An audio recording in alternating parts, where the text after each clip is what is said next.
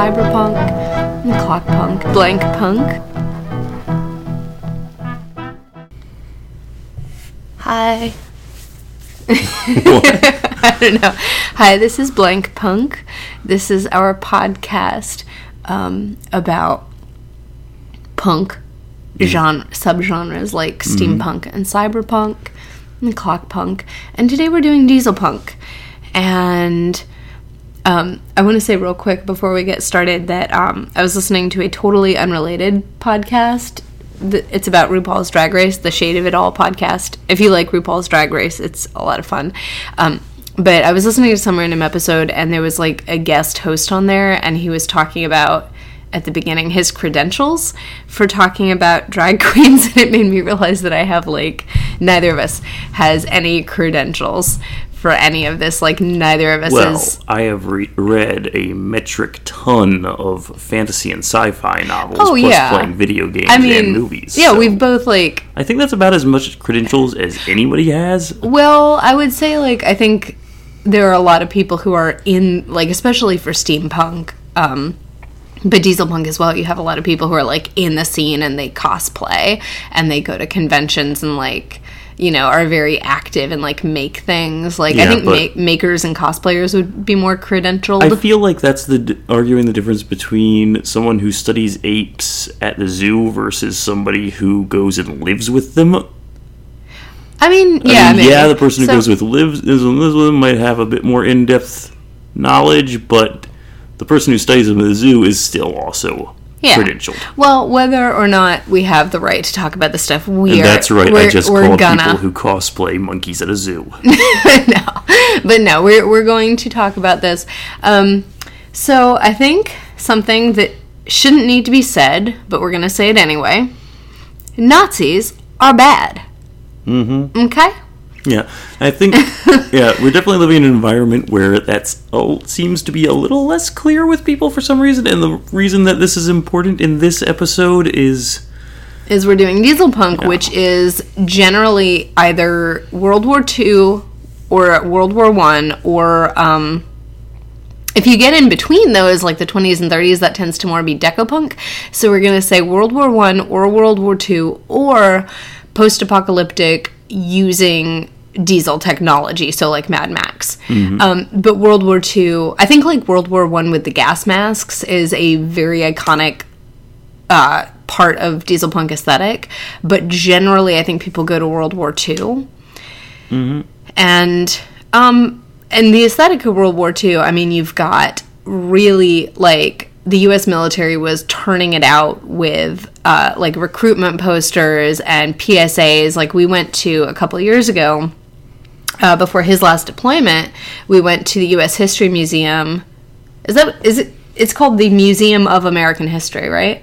I always call it the U.S. History Museum. I think it's officially called the Museum of American History in D.C., near where we live, and they were doing like a World War II exhibit, and there was so much amazing, like there was a cartoon, I think it was about STDs, and it had a little like cute cartoon soldier talking about STDs, and then I might be totally misremembering, it might have been about something completely other than STDs, but then at the end there was like this sailor who was like the human version of Pepe Le Pew, sort of like wolf walking after a sexy lady, and then the soldier jumps in and goes, "Sorry, sailor, the army made this picture."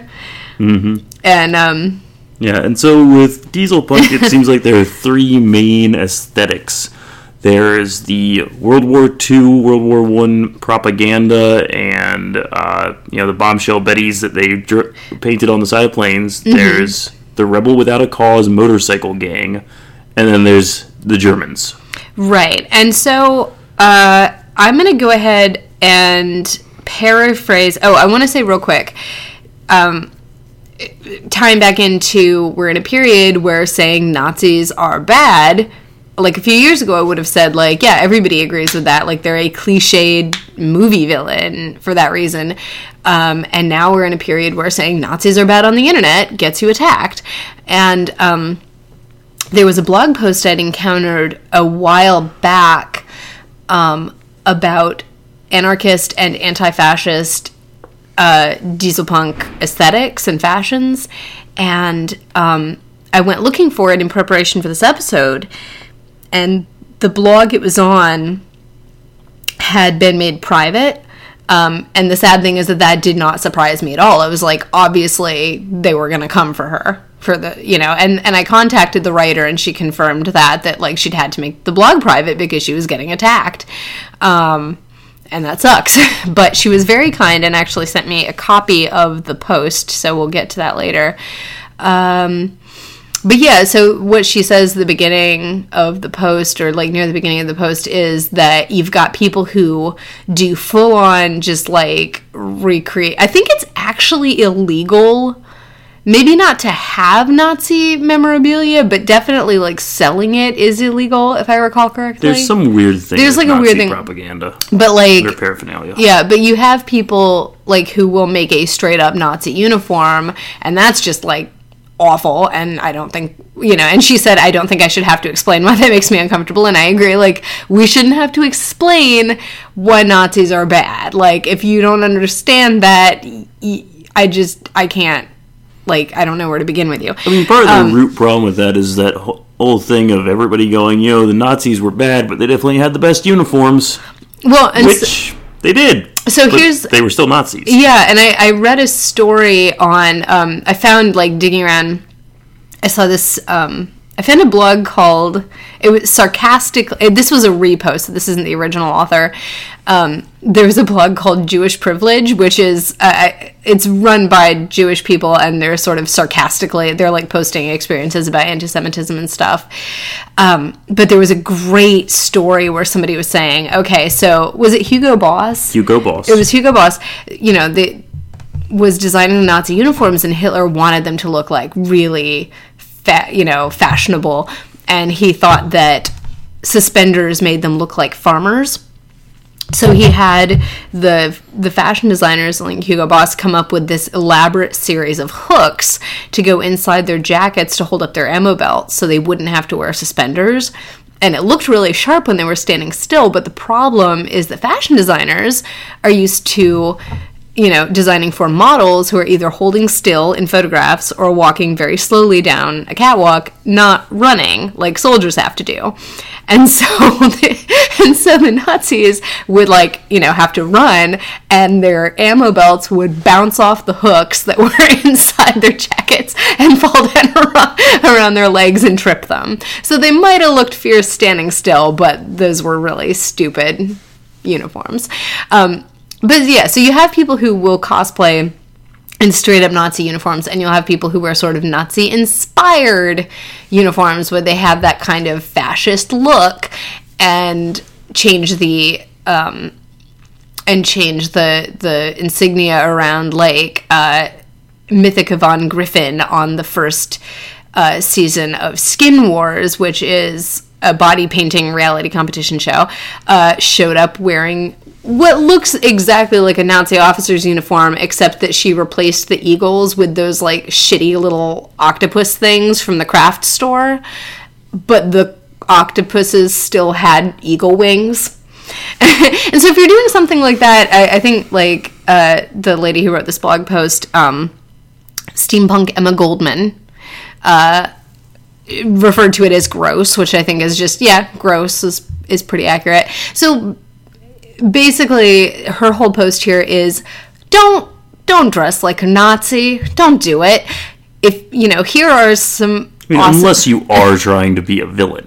I mean, I guess even then it's just, I don't know, like I don't want to go to a convention and see Nazis walking around or people who look, it's like, it's not funny. It's not like being a Snidely Whiplash, like, oh, mahaha, you're a villain, that's so fun. Like, it's not, your grandparents... we always have to be prepared to make fun of Nazis. Yes, but I think if you're in a situation... I think in a movie it's fine, but I think if you're in a convention situation and you're just, like, walking around interacting with people, I don't know. To me, I would not want... Like, that would I would find that upsetting and just unpleasant. I personally feel like as long as you're making it clear that Well, as clear as you can without coming out and just saying it, that you are not romanticizing them. You're like, this is the villain. It's just that I want to be a villain. And Nazis are good villains. Yeah. Undeniably, because they were. And yeah, I think the danger is just that when somebody is coming to a convention or whatever, and that's their character, they can't, and if you're not in a movie, if you're not in something with a plot where you're serving as a villain, I think it becomes really easy to... I mean, don't they sometimes in those cosplay competitions do little skits? I don't know. And here's where it comes around to, we don't have that credential, that we don't go to these things. So, I mean, I could see that argument. I would go on the record as saying I think it's better if you don't dress like a Nazi. I think it's fine as long as you don't try to pretend that you're the hero. I guess. I don't know. But in any case, I mean, you're the one descended from, people who narrowly escaped the Holocaust, so. Mm-hmm. But, yeah. So, anyway, this blog post, she talks about mostly, I think, Spanish anarchist fighters and anti-fascist fighters, and they look, and going back to like the Hugo Boss Nazi uniform thing, the Nazi uniforms were not made for like scrappy people fighting wherever they could, and the anti-fascist forces, what's cool about those uniforms and what I think makes them a lot more punk, like if you're going to talk about the punk aesthetic, you're going to talk about people who are scrappy and people who are like, not going to be worried about getting their boots scuffed. Like they're going to be rolling around in the dirt if they need to. The anti-fascist uniforms, or even like a lot of times they're not uniforms. Like I think the most iconic image is, and you can look this up, and hang on, because my pronunciation is going to be really bad, but it's like Le Milicier us Necesita. I feel like it's like Catalan or something, because I speak a little Spanish and it looks weird to me, but it's Les Miliciers us Necesitan, and it's a recruitment poster for the anarchist militia in Spain, and the woman on the poster is so badass looking, and she's wearing it looks like dark denim or some kind of dark blue fabric overalls with like a white cotton collared shirt and the sleeves rolled up and a leather tool belt, and it's an ammo belt, but it just like looks like a tool belt. Well, it's very pro-worker. Like she looks like she was just working in a factory and then was like, oh, my country needs me, and popped out of the factory and grabbed a rifle. And that's what I think is really cool, and what's punk is that it's ordinary working people who are, grabbing what they can and doing what they need to do. So, yeah, so I think the anarchist aesthetic there is very cool. It's a very cool option for Dieselpunk. And there's a lot of that, like a lot of the people in the... there are a few that are a little more, like there's a chauffeur who's wearing like jodhpurs, but most of them are just wearing like, a lot of women wearing like ordinary cotton dresses, and they have rifles. Well, I mean, I think the problem here that you're encountering here is that when people do dress up for do the cosplay for dressing up for conventions and stuff, is they want to go flashy. Mm-hmm. They want to go very distinctive, and again, this goes back to the Nazis because they were flashy and distinctive, in ways that like a Russian soldier definitely wasn't. Mm-hmm. American soldiers tended not to be.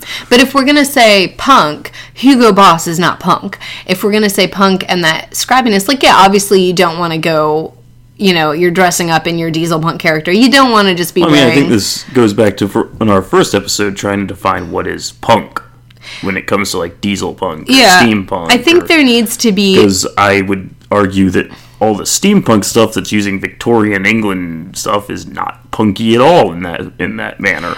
But I think if you look at the difference between, like, I think a sort of typical steampunk women's outfit, she's got her corset on the outside, she's wearing, like, her skirts are hiked up so you can see her stockings, and, they're not going to trip her. Like, it's much like it's something that a woman would be arrested for if she wore that on the street in like 1870s or whatever. But it, you know, so it's that having that scrappiness and that practicality, because again, the like if you're a steampunk and you hike your skirts up to show your stockings, it's not just to look cool and sexy, it's also that you can run. And in that case, I'd definitely say that the punk would move less towards that image you came up with and more towards the classic greaser look. Well, and then you get, because that's a little bit post-World War II. I do think Dieselpunk can extend somewhat into like the early 50s. Well, and the late 40s, like the beatniks and the, you know, that was like late 40s too. Well, I'm pretty sure the stuff like Rebel Without Cause, that was No, that was later. Yeah. But yeah, I think, well, because I was just... Well, then I would extend your definition of Dieselpunk into the 1950s. Yeah, and it could be. For certain. But I'm also thinking, like, I was just thinking, like, okay, you've got... I mean, leather jackets existed back then. You had, like, you know, fighter pilots with leather jackets, and, like, how awesome would, you know, you've got, like, a simple cotton dress, and then a leather jacket and big-ass leather boots, and a pilot cap. Like There's something like Sky Captain in the World of Tomorrow. Tomorrow. Yeah, that's, like, you know, you got... Like, I think, like, a lot of leather. Like, leather feels very Dieselpunk. But, yeah, you could have that, and... Leather and like stainless, more steel than copper and brass. Exactly, like you've got the more dingy silver colored metals. Yeah, heavy metal. Right, and there somebody, and I've got this in my notes, which I will pull out at some point. The goggles in steampunk are like little round goggles for like carefully examining your intricate tiny robot thing that you made, whereas in Dieselpunk they're driving goggles, they're flying goggles or welding goggles. They're bigger, they're wider, they're more angled. And yeah, I mean, I think like a friend of mine's grandmother worked in an airplane factory in World War II. Like, how badass is that? That's badass. And like, especially when you consider that a lot of the women who worked on those planes had to fly them out. That's what she said. That's what she said. Like her grandmother had to. Everybody who worked on the plane had to be on the plane's maiden flight, because it was kind of like a life or death version of the people who make dog food have to eat it. It's like, if it's gonna, you know, if you'd better make it well, because it's your butt if you didn't. But I think that never heard that dog food thing before. Yeah, there's some pet food company where the workers had to like taste test. Huh. Yeah, but I think the factory thing is a cool thing to bring in too, because it's not just about the fighting and the war and the military aspect of it. You had so many, especially for women during World War II. You know, you had so many women on the home front now having to come in and fill these factory jobs, and I think the factory girl, like the jumpsuit, the welding mask, like that's aesthetically cool, and it's a cool history to draw on. I actually made notes for this episode. Yeah, but not in a way that anybody else can interpret. Well, yeah, but like, I was going to tell you about stuff, and then you can, you know, tell me what you think about it. Okay. Yeah. So, don't sit back like that. What? I'm waiting for you. Okay. So going back to the Punkettes that I've mentioned before, it's a good resource website. So their entry on Dieselpunk describes it very pithily as steampunk with internal combustion, and that's really important. And the big leap here is that steampunk, and I talked about this on the steampunk episode, steampunk is elitist. It just is. It's elitist. Like, everybody's steampunk name is like Lady so-and-so, Lord so-and-so, Baron von such-and-such. And, you know, and generally, realistically, if you were a Victorian who had access to fantastical technology, you would probably be wealthy. And it's, you know, and it's always like Dr. So-and-so's, I cannot think of names, like example names. Dr. Parnassus's fantastical flying machine. Copyright. That's not... You know what I mean. Okay. Dr. Hildebrand's fantastical thing. That's another point for why I would move it up further into the 1950s as well, is because that's where that whole thing... That's where motorcycle gangs came from. They came back, they were able to buy cheap surplus motorcycles, chop them, and make new machines, and that's where a lot of the aesthetic of, Dieselpunk, I feel, comes from. Oh, yeah. No, that's a good point. I think the period right after World War II can be drawn on. Some awkward passive voice right there. But the tech, this comes in the Punkettes entry. You've got motorcycles and cars. You've got you have engine-driven mass transportation. You have passenger trains. You have subways, and not to mention the planes. The fighting planes, and you've got tanks and guns. But for a second, I do want to go back to transportation is a really big thing. I feel like the transportation technology is the biggest thing in Dieselpunk. And, I think I might have mentioned Mad Max as an example of the post-apocalyptic variety, and Mad Max is all about cars. Obviously, it's all about that transportation technology. But generally, it's accessible to people. The kind of characters people come up with for Dieselpunk are not aristocrats. They're not necessarily wealthy. They're probably just somebody who works in a garage and the original Steel from that's DC, right? Yeah, DC with Superman. He was just like a mechanic who built himself a suit. Yeah, so it's much less elitist. It's much more like anybody and everybody in this world has some access, and obviously you have people who are more into it and more badass than others, but it's not it's not only the aviatrix von, oh my god, I'm about to say such and such again. I'm so bad at this, why? So transit, weapons, as you mentioned, we've got machine guns, we've got fighter planes, we've got tanks, and weaponry does... Missiles, and weaponry does come into it, and submarines, which are also transportation. Weaponry does come into it a lot more, because I think steampunk, in addition to being elitist, it's not... Well, a lot of the characters are probably going to be, meant to be former soldiers. Right, because you can't get around Dieselpunk being... Even if it's not specifically set, your whatever, your character, your world is not specifically in the midst of World War I or World War II, that's a big part of it. And so I think weaponry and violence do come into it a lot more. You could have a total steampunk universe or a clockpunk universe that, that there doesn't need to be war, there doesn't need to be weaponry necessarily. But there was a quote from the Daily Dot, which also had a pretty great piece from this cosplaying group called the Dragonfly Armory, and they said it is the dirtier, grittier, edgier. It's dirtier, grittier, and edgier than steampunk, and they said that everyone has to have weapons, grenades, flamethrowers, guns.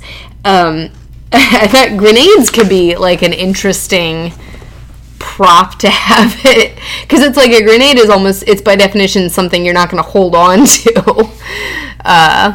So it could be if you made them out of something you're not gonna miss. You're not gonna miss. You could throw them. It's kind of terrible. I feel like you should probably avoid throwing grenade-like objects in a crowded room. Yeah, but if it was something agreed upon in advance. Mm-hmm. Now you're getting into the LARP, honey. No, I'm getting into. Yeah, I don't see. We should go to a convention or something and find out what all do people how much of it is LARPing and how much is just walking around and. But yeah, so really just quickly kind of going through and I mentioned that the time period could either be that first part of the 20th century or post-apocalyptic if it got frozen there. The fashion is, obviously going to be a lot of military-inspired combat boots, which I'm wearing right now. Not for the episode, I just have combat boots. Side note, it's best to not wear any sort of military honor, any sort of award that you did not earn, because that is known as stolen valor, and it's not cool. Don't do it. If you're gonna, because you could get your butt kicked. Honey, perspective. Perspective. It depends on how accurate you're at. Don't walk into some place dressed up like it would be the wrong look anyways to go in dressed up as a soldier, like a modern soldier, and nobody's going to believe that somebody our age is a World War II vet. Yeah, I think so I wouldn't worry too much about stolen If you're valor. very historically accurate... Don't go in wearing a Medal of Honor. Yeah, yeah. The pinup girl thing could also be a look. I think... you might want to toughen it up a little because it is variations Dieselpunk on any of the Rosie the Riveter looks. Oh yeah, I think the factory girl look is a lot cooler than the very polished pinup girl look in terms of Dieselpunk. And they mentioned Cuban stockings. Now I remember. What are Cuban stockings? Those are the ones that have the seam going up the back, and I think this was in the U.S. and Britain. Nylon was rationed because it was being used in military equipment, and so women would go bare-legged. They wouldn't wear stockings, but they wanted to look like they were wearing stockings, so they'd take eye pencil and would draw a seam up the back of their legs, and that would kind of be a neat, historically accurate, and also then you don't have to worry about your stockings, having stockings, just draw a line on your leg. Well, there are plenty of women to get that tattooed on, too. That's true, I have seen that. But, you could just do that with eyeliner, and that would be very historically accurate. Mentioned the goggles, pilot caps. Our toddler has a pilot cap. It's adorable. It goes very well with his little flight jacket. He does have a little flight jacket. He looks like a tiny little fighter pilot, and it's great. And he has a book. This is not a Dieselpunk book. This is an adorable children's book by Neil Gaiman called Tuesday, and it's about a little panda who sneezes. And he has a flight cap, and that looks just like the one my toddler has.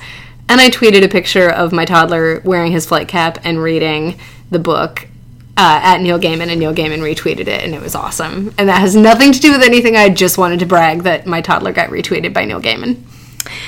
Anywho, the punkettes mention social upheaval. You have women working now. It's okay, and I think I might have mentioned this in a previous episode, but women have always worked. Lower class women, working class women have always had to work, but now you've got, it's a normal thing for a quote-unquote nice girl, a middle-class girl, to go get a job in a factory, and it's, I think, much more women are going and working, and it's becoming a very socially normal thing, which is cool. I just randomly remembered there is a musical, and there's a movie of it called On the Town, which is about a bunch of sailors on shore leave in New York. And I think it's set it's in the early 50s.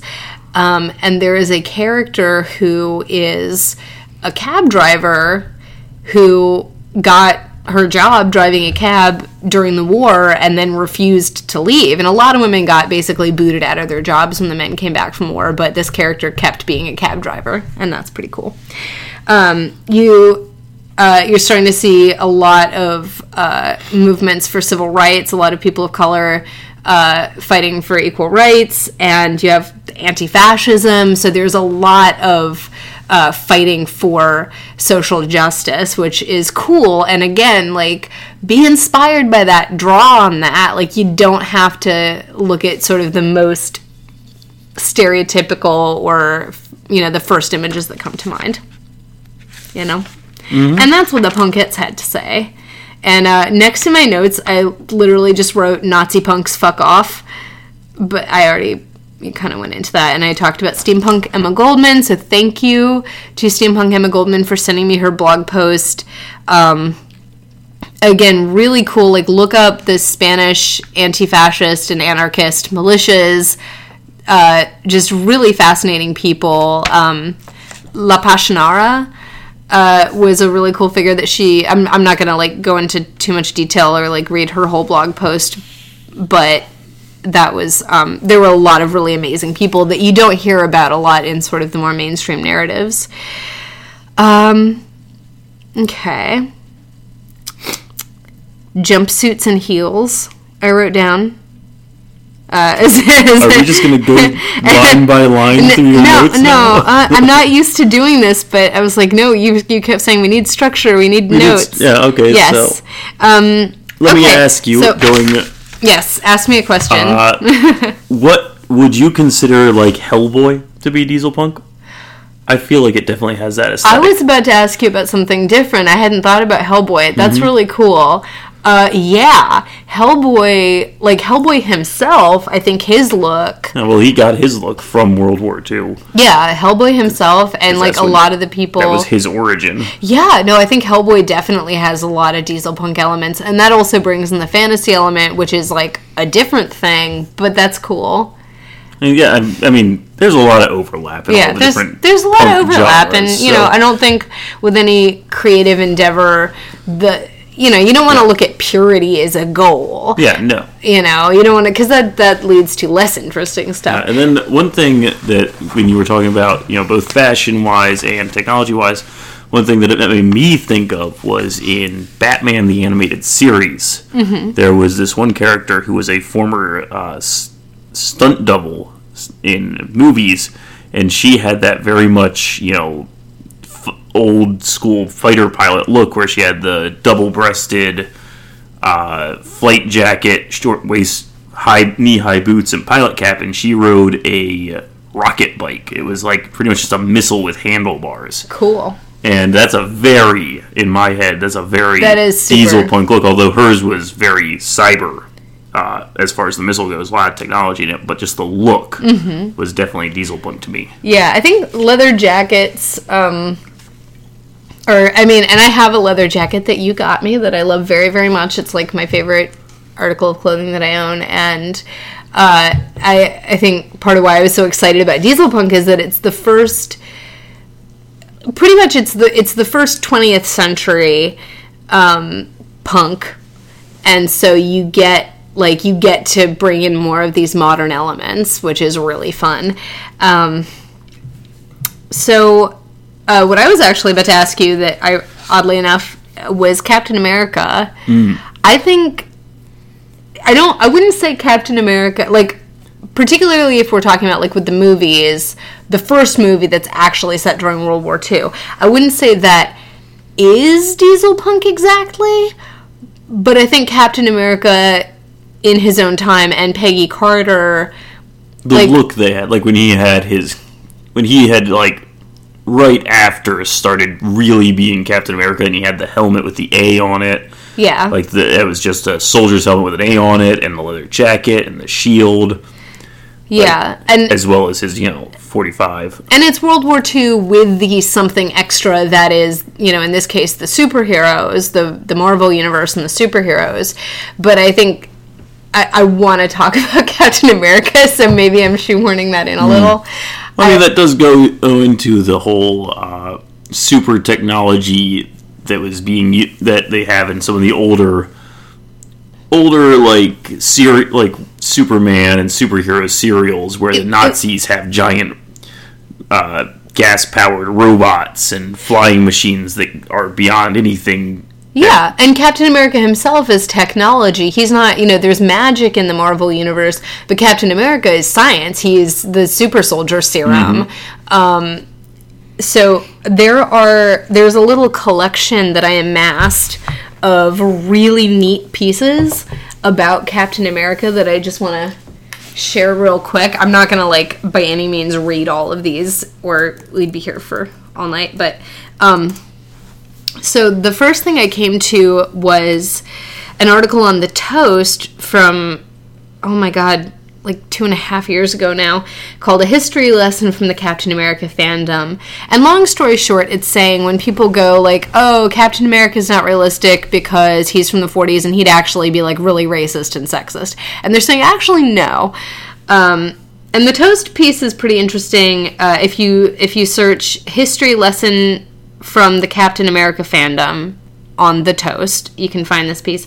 But what I really appreciated was that it linked me to two other pieces, one of which is a piece by the writer Steve Atwell, I'm probably not saying his name right, called Steve Rogers Isn't Just Any Hero.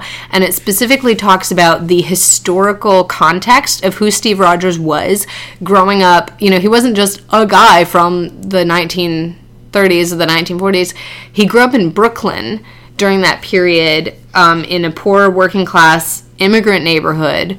And it makes a really convincing argument that he would have been exposed to a very multicultural set of people, and that he would have been progressive, essentially.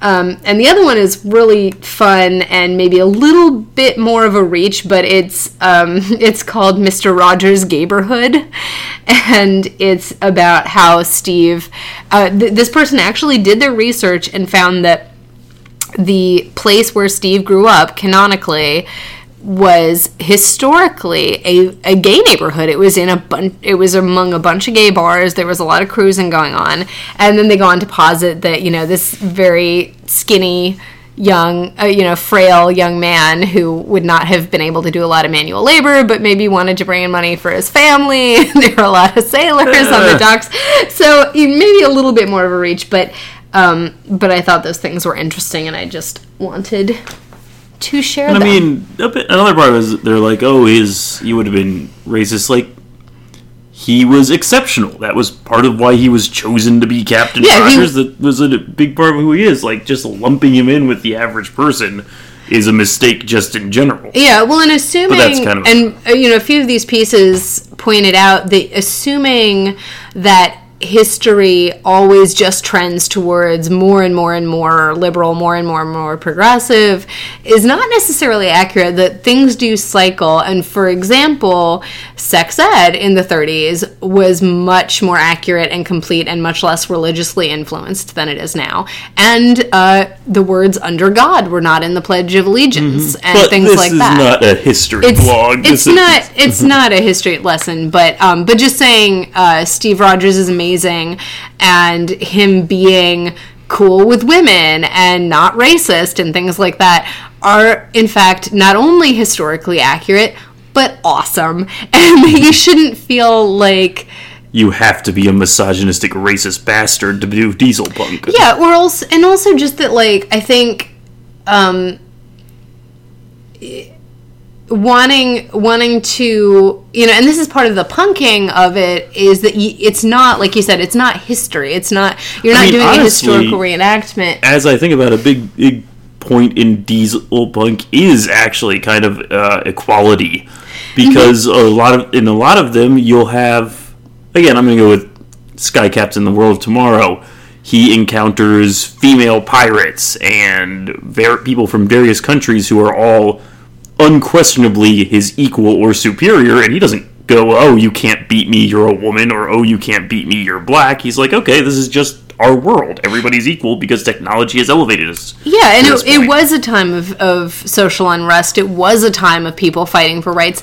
And I think with any of these punk genres, even if you're doing steampunk, you don't need to be afraid to bring modern social issues into play somehow, like having issues that, maybe like somebody might go, oh, they weren't thinking about that. That's a 21st century thing. But why not? It's punk. And if you're taking the aesthetic and the technology or variations on that and then bringing in like maybe, trans rights, I think could be really interesting. Now, I think when we do an Atom Punk episode, and I think a friend of ours linked to a piece about cyberpunk and atom punk and transgender and that being seen as like a miraculous technology that was developed shortly after the Dieselpunk period. So I'm going to save that. I'm going to put a pin in it. Mm-hmm. But generally saying, like, don't ever be afraid you're being too progressive is what I'm trying to say. Yeah. Like, don't ever think you should be more retrograde in your values. Your villain is basically a cartoon Nazi, feel free to be as pro-equal rights as you want. Mm-hmm. Yeah. So a lot of the other notes I have are about media. So, which we've gotten into a little bit. We've gotten into already. A little, and actually I want to come back to that because I do want to say the Daily Dot piece about Dieselpunk is neat. It's like kind of this article explaining to people what Dieselpunk is. And they say it's Colt 45s that shoot transporter beams, brass fighter pilot goggles with Google Glass, and maybe you could even do like different. I wrote add idea with timeline, and I don't know what I meant by that. But you could have robots. I already mentioned the Dragonfly Armory quote about it being dirtier and grittier and everybody having weapons. And I think something that comes into the Daily Dot piece that comes back to this, social justice issue we're talking about is they say don't make the mistake, or rather, a lot of people do make the mistake of viewing that era with an unironic idealism. And that it's important in thinking about this stuff and when you're creating stories and making things to remember to include, for instance, the Black experience, and that there are sort of sub-movements or sub-subgenres like Dieselpunk, which is an attempt to correct the whitewashing that can take place in Dieselpunk. And I mentioned at the beginning, Decopunk is more the 20s and 30s, that if you want to get away from the very war-centric aesthetic of World War I and World War II in Dieselpunk, that Decopunk. So, Batman the Animated Series. Yes, Batman the Animated Series is Decopunk. We'll do a whole Decopunk episode at some point. And also, this is from the Daily Dot, they had a whole list of other things, so we'll need to do a Stitchpunk episode. I don't even know what that is. That I don't know. We'll find out. Elf Punk, Desert Punk, Tesla Punk, I think I can guess what that is, Nanopunk, that's very tiny people, little punks, Biopunk, Solar Punk's the thing, so visions of the future. But, alright, so, the media and the art and the entertainment of... The Rocketeer. I just thought of that. What's the Rocketeer? You don't know what the Rocketeer is? No. Okay, No.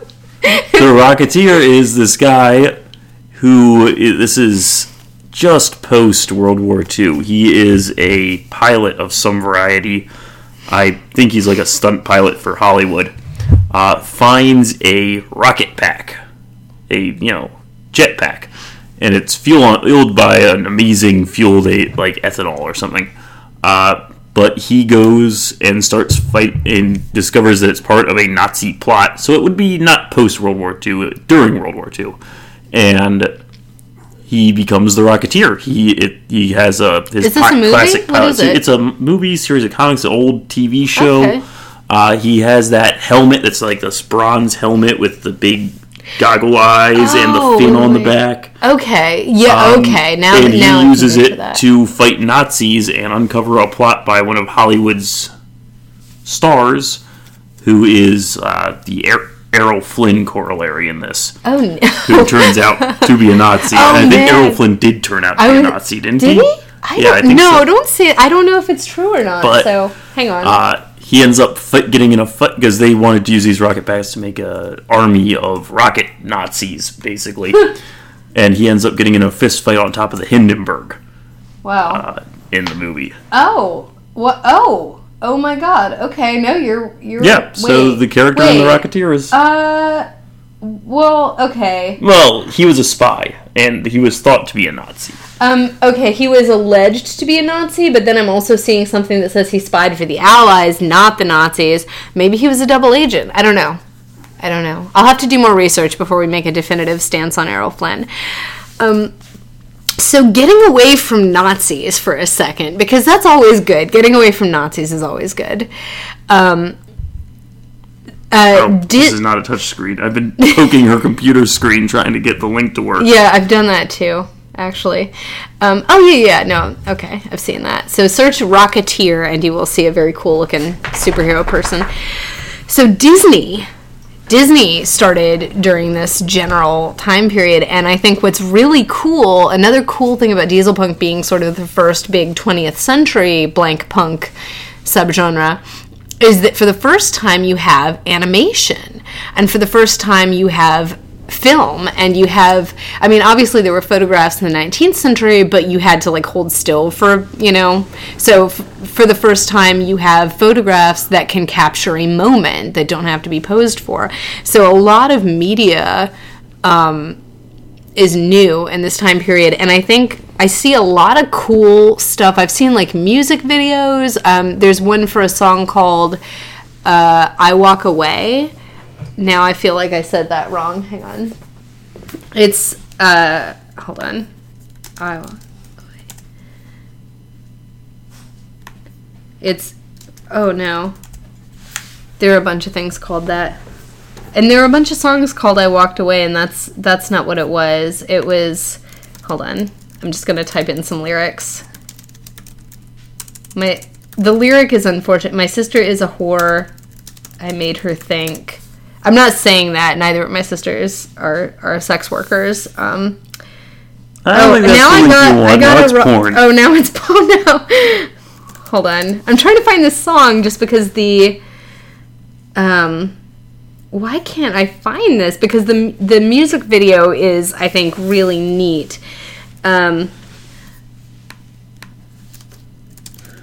It's like, I want to say the band Team William. There we go. Okay, thank you, internet. Team William is the band, and the song is called "You Look Familiar." Oh, the lyric was "My sister is a horse." So the lyrics, "My sister is a horse." Way to make it awful. I heard whore. I'm sorry.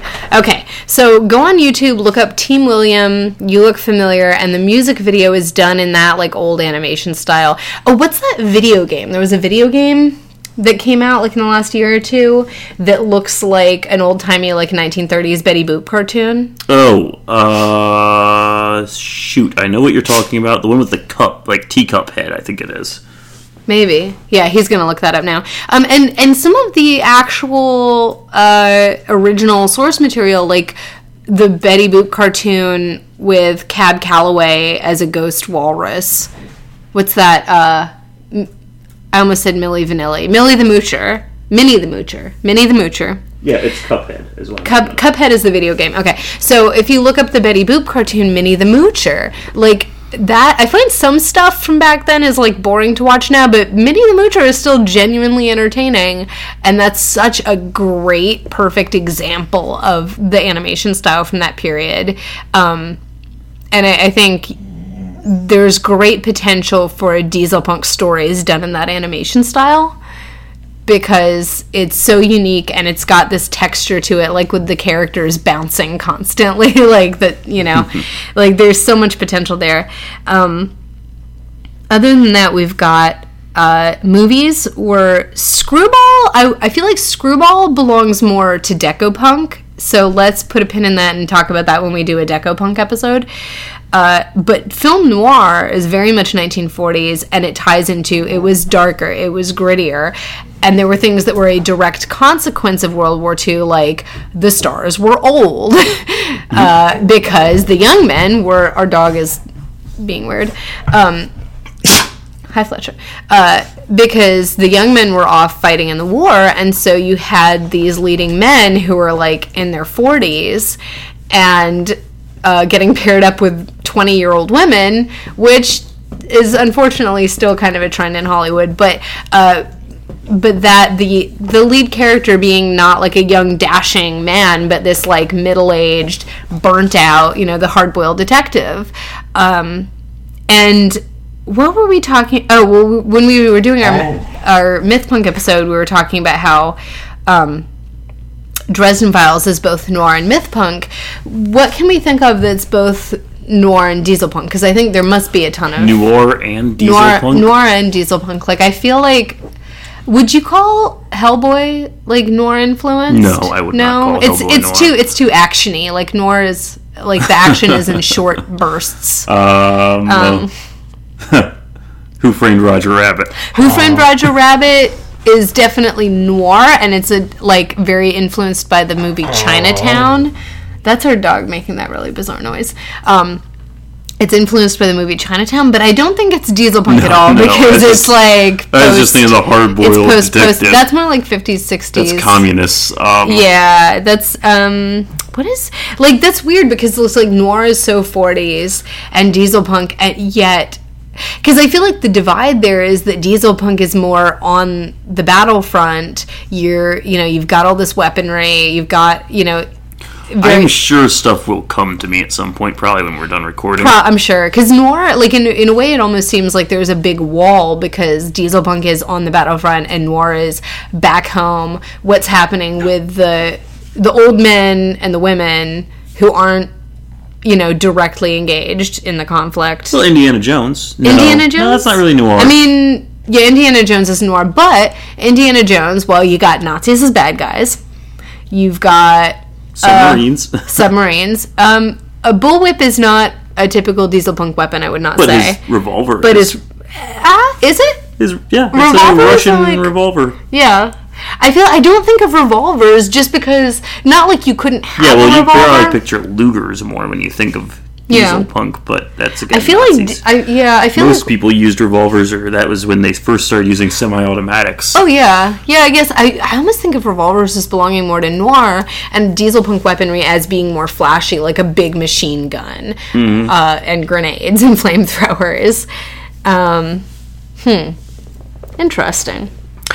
So, dieselpunk also has great music. We were talking in the steampunk episode about how, like, I feel like there isn't really awesome steampunk music. I mean, there are like steampunk bands, but it's harder to think of like what would steampunk music be, because Victorian music was like what? Like music halls, like, okay. Yeah. And you start getting into jazz with the dieselpunk. Yeah, you've got jazz, you've got swing, you've got big band. And I've gotten really into electro swing. Like, I've listened to electro swing at work. That and like trip hop. It depends on how much waking up I need. Now, electro swing can be problematic. For example, there is a song called Booty Swing by, what is it? And it's like it's by Parov Stellar. And I didn't realize, like, I didn't catch what it was saying. At first it was just like, because they muffle it too. But it samples, I should do my research ahead of time.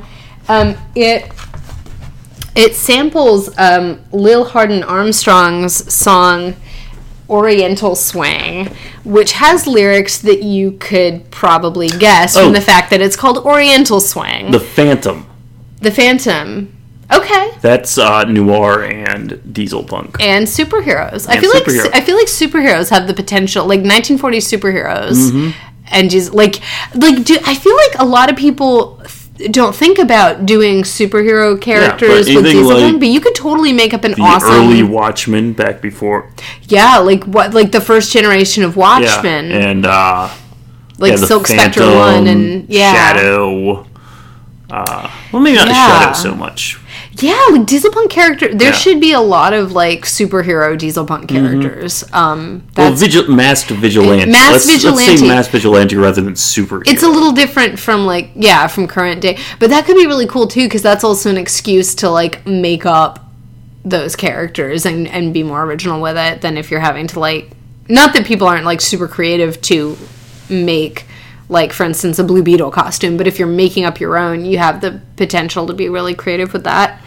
So anyway, with the music, like, a lot of music back then, like, the lyrics could be really racist against Asians, especially, and I feel like, because I remember listening to this one song, the 1940s channel on Muzak at work, and there was one song about what a great decision it was to drop the first 2 bombs on Japan, so let's just finish the job. Yeah, and that was from the 1940s. There was so much hatred, because it wasn't just we're at war with Japanese people, but of course, like, we're at war with the country of Japan, but then it was like, putting Japanese Americans, like literally American citizens of Japanese descent in these internment camps. Like, really, America was horrible to Asians, and Japanese specifically, but I feel like there was a lot of general anti-Asian sentiment, and that shows up a lot in the music. So I would say, if you're putting together your really fun Dieselpunk playlist, watch out for lyrics that are really racist against Asian people, because they show up a lot. I mean, if you want an easy, ready-made Dieselpunk list, just go to the Fallout music. Fallout's Atom Punk, as you've pointed out. Yes, they are, but their music selection is all from the 40s and 50s. Okay. Well, I think there's Dieselpunk and Atom Punk, and I definitely want to talk about Fallout in an Atom Punk episode. Now, I was going to say BioShock. Hun, I can't remember. Have you played BioShock? I've played BioShock Infinite. I haven't played the first BioShock. So I am not a gamer. I don't play video games at all, and I know very little about them. But I do remember, like, BioShock involves. Is it straight up time traveling, or is it like little pockets of time coming through even. or something? Well, that's BioShock Infinite. It has kind of interdimensional time bubbles where they, their famous the most famous composer in their community is composing songs based on modern music that he heard through these bubbles, and he kind of redid them for the time period. I think I'm thinking of BioShock Infinite then. You are definitely thinking of BioShock Infinite. Because the original BioShock takes place in an undersea city of tomorrow that went all... okay, well, then I'm definitely thinking of BioShock Infinite, because there was, like, I think Postmodern Jukebox did a lot of... they did some specifically They did for some it. songs for it, including a waltz version of Girls Just Want to Have Fun, which was a lot of fun. And Postmodern Jukebox is really fun, because they do a lot of modern songs that we know and love in that... Jazz and swing, jazz. They do like... They claim they're various other genres, but a lot of time it just ends up being kind of swing. Well, they do other genres. They do, like, country. They'll do different things. But they're sort of, I think, most prevalent genres are jazz and swing, and occasionally, like, big band. So Postmodern Jukebox is a good... and then you have that not just historical, but the punk aspect of mushing together, like, There's Nirvana. This other group I'm completely blanking on them is these Sisters, and they do that style of music. Shoot. Like, hold on, like jazz, was it? I think it's like jazz. Sisters. Jazz covers of pop songs. Sisters. Thank you, Google. I don't know. Yeah, the Papini Sisters. The Papini Sisters. All right. So, yeah. I think eventually, someday, we're going to have to, like, physically go somewhere. We're going to have to, like, physically attend events and, like, make costumes and make props and basically get off our butts. Mm-hmm. Which will be fun. That's a fun thing. But for today, we're just sitting on our couch and talking smack about movies and swing songs, electro swing. What's that French cartoon movie about the bicyclist who gets kidnapped? Oh, the Triplets of Belleville. The Triplets of Belleville. I don't think that's Dieselpunk. But I'm just kind of thinking more of the music. Bicycles. But the music soundtrack, the music soundtrack of it, it's a lot of French. Yeah. There's a lot of really good French music in that style. Check out the Triplets of Belleville music, specifically the soundtrack specifically for like if you were going to throw a party or something. We don't do that. We don't throw parties. We should. We're old. Yeah, we're old. We have a small apartment and a toddler and a dog who is scared of people. Yeah. All right. Well, I can't think of anything else useful to say right now. So, do you have anything else useful to say right now? The Rocketeer is an underrated movie, and everybody should go watch it if they're interested in Dieselpunk. Cool. All right, and I need to watch Sky Captain in the World tomorrow because I've been meaning to for years and I still haven't. Thank you for joining us, and we'll be back at some point with another episode about something else. Bye. Bye.